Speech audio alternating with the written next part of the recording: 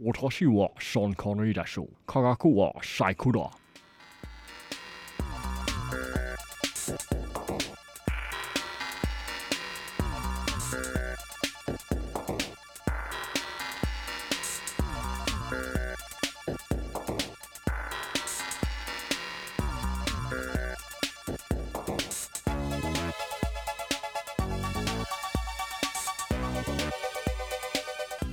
Good afternoon. You're listening to 90.7 FM, KALX. I'm Frank Ling, and this is Berkeley Groks. That's right. It's a weekly look at the world of science, technology, and their effects on our daily lives. I'm Charles Lee. Coming up on today's show, vitamin D, ants, and sourness. Joining us today is James Peebles talking about the very large universe. Also, we'll find out what Saccharomyces cerevisiae is. So stay tuned for all of this, plus the world-famous question of the week, coming right up here on the Berkeley Groks Science Show.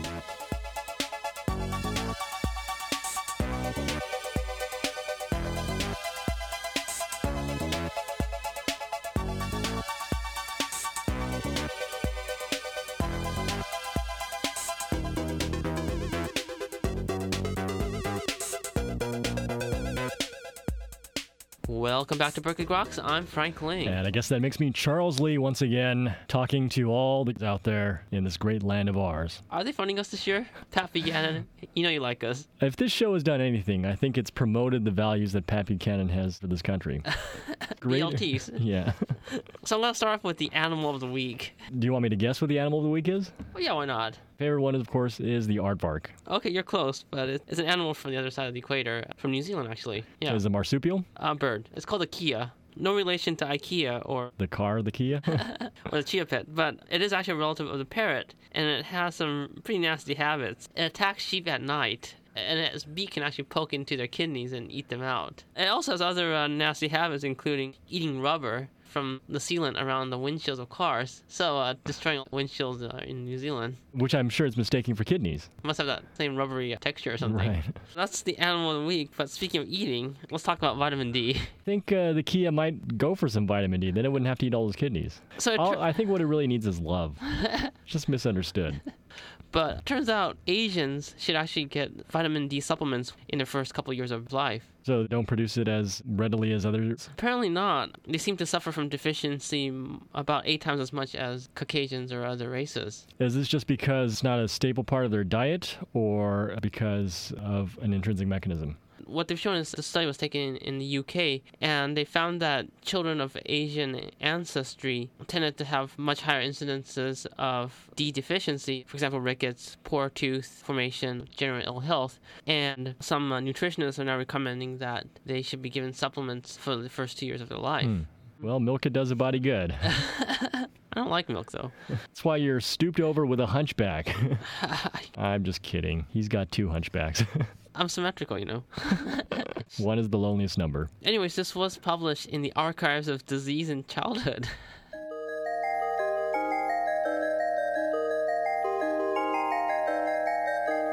Well, since we have all these stories about eating in the animal kingdom, I have an example of an animal that has just broken the world's record. It can eat the most number of hot dogs in 1 hour. I think that belongs to Kobayashi. His powers, I think, were granted by aliens. Yeah, I don't think I could eat more than 3. In a year. So this is actually an ant who holds the world record for closing its jaw. Closing its jaw. So what, is it very jaw-breaking? It crashes down its mandibles at a rate of 137 kilometers per hour. Imagine what I could do if my mandibles could close at 137 kilometers an hour. This is actually fascinating. It apparently makes it the fastest self-powered movement known. This was work that was done by someone here at Berkeley, biologist Sheila Patek. She filmed these animals with a high-speed camera, but apparently they use this fast shutting motion for a number of things. Right. Obviously catching prey, but also as a defensive mechanism. And also one of the mechanisms for defense is they can shut the thing really quickly and spring up and away from an intruder. So they're using the spring action to propel themselves. So essentially the mechanism is it's kind of like a lockjaw. They open up their mandibles, and it's, I guess it's a spring-like force holding it open, and then they just put a little latch in place that keeps it from shutting. And then when they want to close it, they just move the latch and the thing shuts by the spring force. Oh, wow. Yeah. So, I mean, this is actually similar to what's found in, for example, crocodiles. They have a similar mechanism. Guess that's why you don't want them to bite you, huh? I don't think you want anybody to bite you. Well, maybe some people to bite you. Anyway, very fascinating creature. The scientific name for this ant is Odontomachus bari, so very Latin. but apropos name, I think. Published in our favorite journal. Oh, the PNAS? Yes, indeed, the Proceedings of the National Academy of Sciences.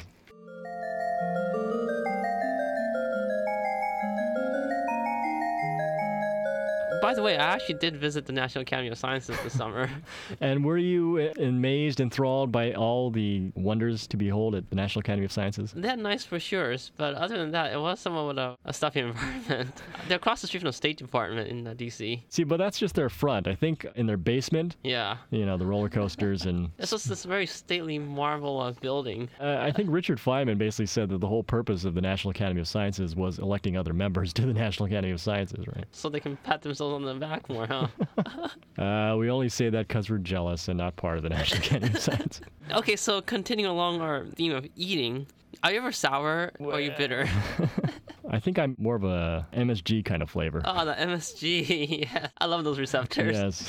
What is it called? Umami, I think. Mommy. But they've actually figured out what exactly are the proteins that encode for the sour receptors now. Oh, really? Okay. Yes. This was work carried out by Charles Zucker at UC San Diego. And what they did was they screened for various DNA sequences for proteins that are receptive or could bind to the taste cell mRNA. This particular sequence is called PKD2L1. After they found it, they tested it on rats. So by taking this particular sequence out, these rats had basically no distinction for the sour taste. Sour receptors, I think, in other species are acid channels. They detect high proton levels by direct ion channel. Yeah, so this is an ion channel protein, actually. Okay. A lot of things that are sour generally are highly acidic, right? Right, yeah, Flow. and it is a subset of those that are dedicated for sweet, bitter, and the umami tastes. Oh, okay. Okay, so this was exciting work. It was published in Nature. That journal tastes the best.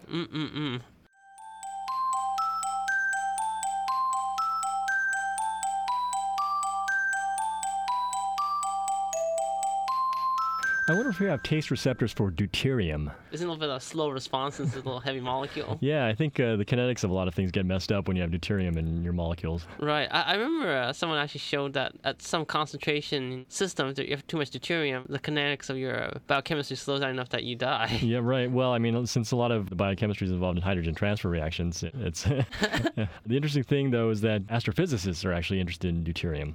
And the reason is that it has a lot to do with how the evolution of galaxies, for example, evolve. And deuterium is apparently a pretty good marker for that. So is it after a star starts fusion process that it has all this deuterium left over? Yeah, actually, they believe the deuterium is consumed during the fusion process. Mm-hmm. And so they have predictions for how much deuterium should be in the universe or in galaxies. But what they find is, in fact, a larger amount than expected. So they're not exactly sure why that is or what's going on. Uh-huh. So there's actually two problems. One is why there's so much and why it's not isotropically distributed. And the answer to the second question actually might have been found recently. A group led by astrophysicist Jeffrey Linsky at the University of Colorado has used data collected by NASA's Far Ultraviolet Spectroscopic Explorer, the FUSE. And what they've done is they've shown that dusty regions of the galaxy actually have less deuterium than empty regions of the galaxy. Oh, really? So they're speculating that maybe these dust particles bind to some deuterium, making them less visible to their detectors. Right. So that could account for difference in distribution, but they still don't know what is more than they expect. Right. It has implications regarding how the Milky Way galaxy evolved chemically, but the data is still sketchy because, according to Don York at the University of Chicago, he says that maybe the equipment right now doesn't have the resolving power to determine these things. I see. It was published in the Astrophysical Journal. And that's all for our look at current developments in the world of science and technology this week. This is Berkeley Groks you're listening to here on 90.7 FM. In a few moments, James Peebles joins us to talk about the large-scale universe. So stay tuned.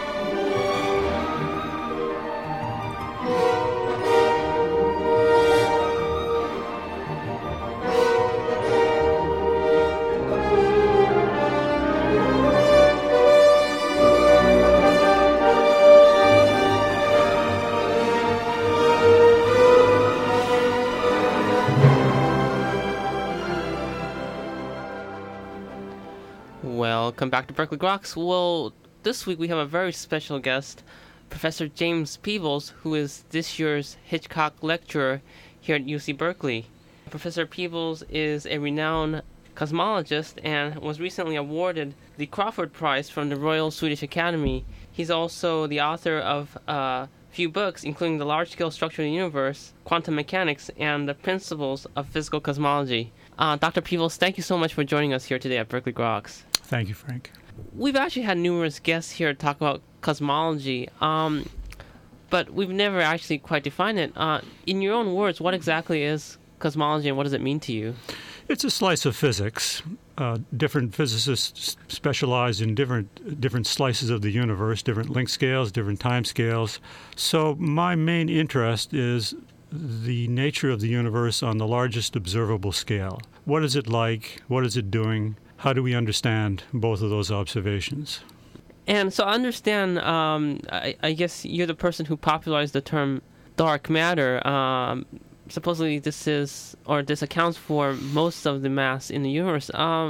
Maybe you could tell us exactly what it is? Maybe I should first avoid taking claim for that title. I don't know who invented that word. You know, the basic effect has been known since the 1930s. A very inventive, though somewhat iconoclastic astronomer, Fritz Zwicky, at Caltech, was the first to notice a problem with our accounting of mass. Mm-hmm. It'll be the subject of my second of the two lectures. A deep problem. Mm-hmm. I guess I was early in on the exploration of the extent of this problem and the considerations that have now forced us to accept that, no, the stuff you and I are made of, neutrons and protons, electrons, baryonic matter, is a small trace of the mass of the universe. So we're unusual stuff then, huh? Well, we are, and we have the great puzzle. What's the nature of the rest of the mass? Mm-hmm. This dark matter is, to be blunt, hypothetical. Right. Put in to save our theories. Right. But by this point, the tests of the theories have grown so rich that I think it's pretty conclusive. It's there, mm-hmm. and it's an embarrassment.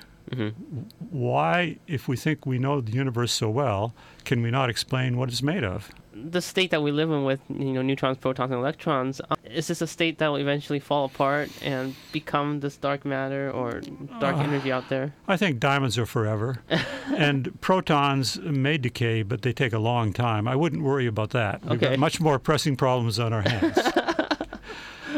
So the universe will continue, I think, for a long time in its present mode, expanding, cooling, getting. We're running out of baryons to make new generations of stars. Eventually, the stars will wink out, but it'll take a long time. So I wouldn't worry too much about it.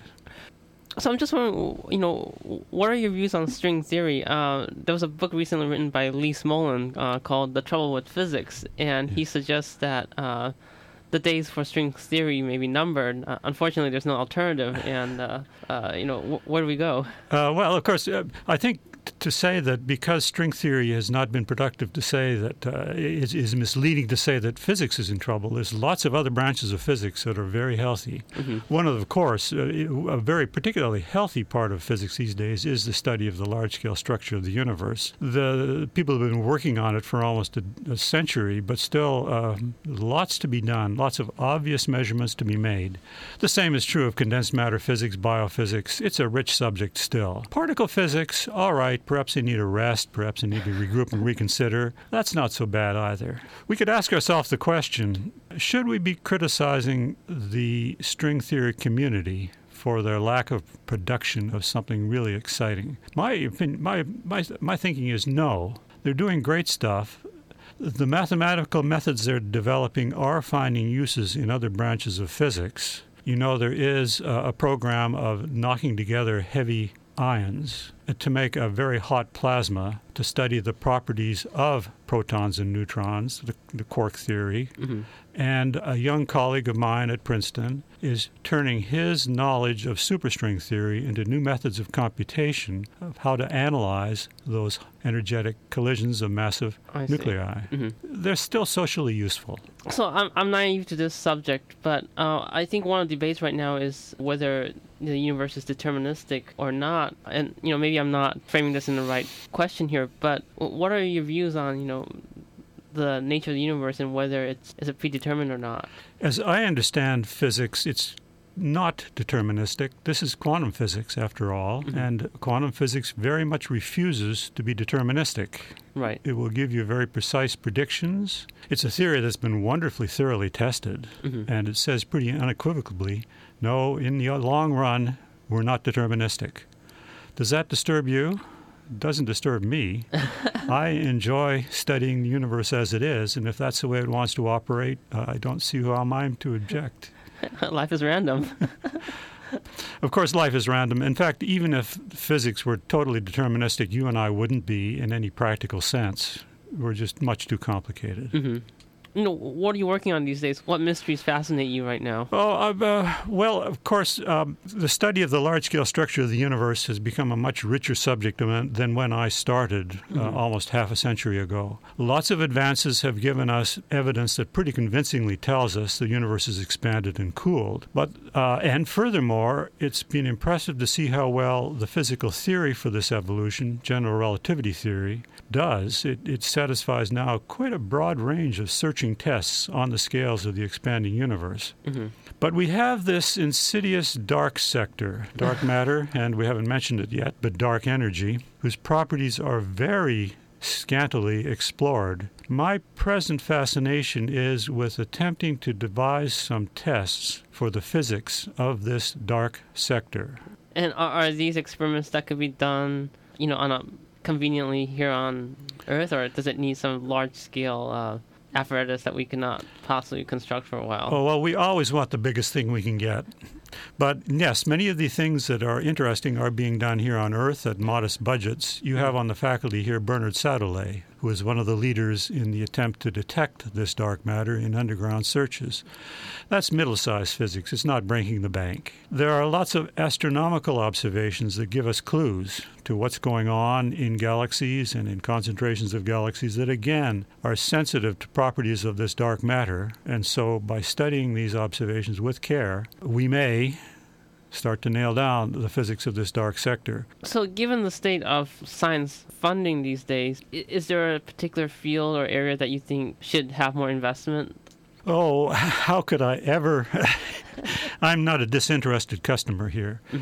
I can't complain about research support in cosmology. It's been magnificent. I can complain about future directions. So much of the nation's research effort is going into, well, let's be blunt and politically incorrect, the space station, which will be completed and then deorbited, which is to say dumped into the Pacific. Why? And you know that as part of the price for that effort, there is a question whether the Hubble Space Telescope will be serviced, failing parts replaced, new instruments placed on. That telescope has been magnificently successful, and yet there was an attempt to shut it down and deorbit it. Luckily, there was a hue and cry raised, and that probably has been diffused. We might get a resurfacing mission.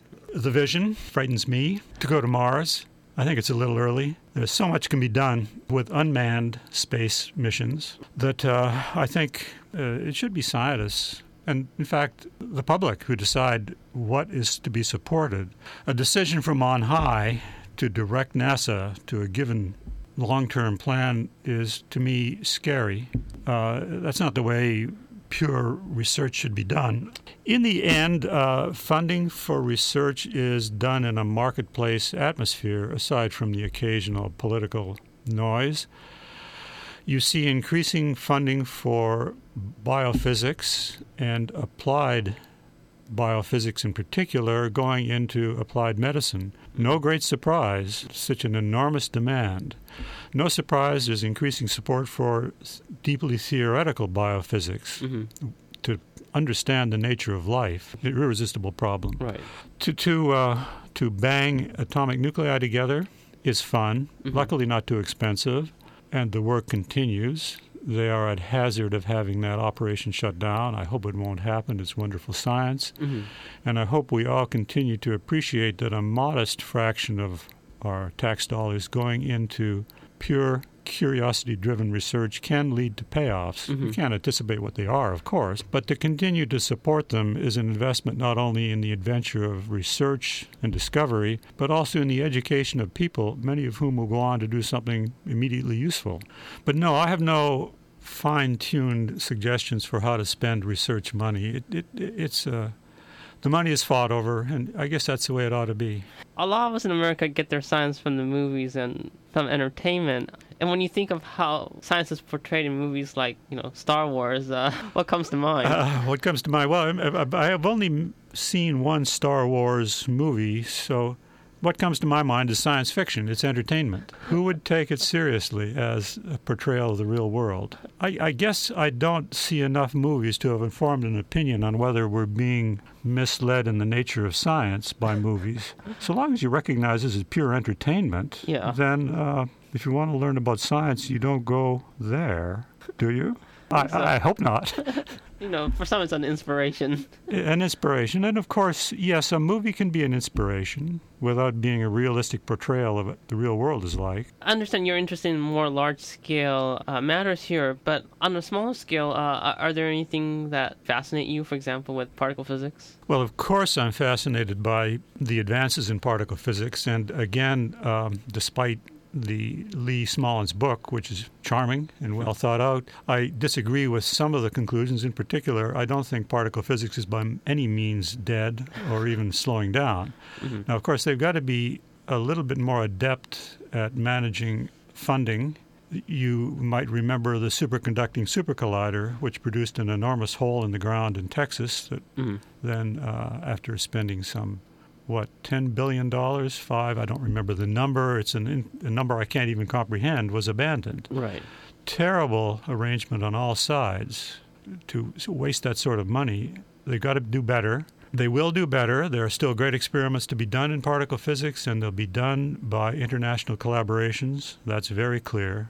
One of the great lessons from the failure of the superconducting supercollider was you had better take very great care to get on board collaborators from around the world to spread the burden of building these enormous machines. Still wonderful things to be discovered. There's going to be payoff. I can't say in building better cell phones, but payoff in young people who have learned something exciting and will go on to do something else that's interesting. But it's going to have to be done in a way that is very careful of the enormous expenses. Okay, great. I guess we are running a little bit out of time here. Are there words you'd like to add about yourself, your work, or anything else? Always happy to be in the Bay Area. Well, Professor Smolens, thank you so much for joining us today. Did you hear what you said? Yeah. My apologies. I meant to say Professor Peebles. He'll be back in a few moments for the Grokatron 5000. This is Berkeley Groks you're listening to here on 90.7 FM.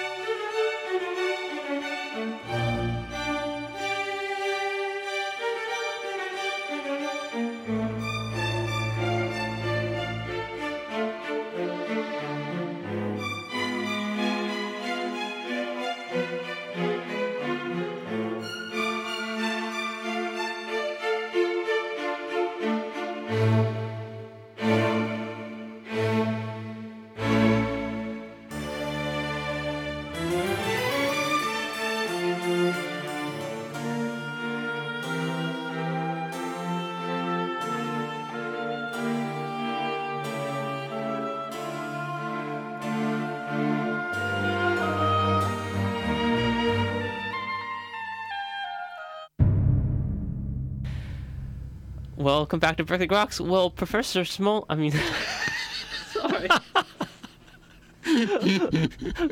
Professor Peebles has kindly agreed to join us on this week's Grokatron 5000, the computer formerly known as Deep Blue. This week's topic is states of matter, or structures in the universe. And we have 5 following subjects here. Subject number 1, Stephen Hawking. What state of matter would he be? Inspirational. Can you imagine? That guy could have been tossed in the trash heap. Someone was wise enough to look after him as he started to fade. And of course, he's just such an inspiration to handicapped people. Oh, yeah. So I can't think of a state of matter. No, I can think of a state of matter. Yesterday, my wife and I stood on the roof of the hotel next door and watched the sunset through the Golden Gate. Mm-hmm. And I've heard about the Golden Gate for decades, almost a century. I've been hearing about it. I've seen it on many occasions, but that's the first time I saw the gold. There was clouds of fog on either side of the bridge and a gold light running between. It's a gorgeous world. Yeah, it is. And Stephen Hawking is a gorgeous person.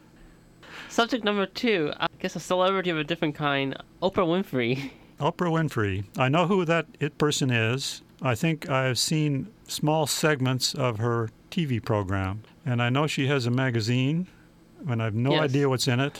And I have on occasion seen a book with a sticker. And they've been pretty good books. Yeah. And the books have been good. Maybe sometimes a little sentimental, but good. Yeah. I think of her as a state of matter. Diamond. Diamond, okay. Subject number 3, the late physicist Richard P. Feynman. Oh, sparkling. You want a supernova, that might be it.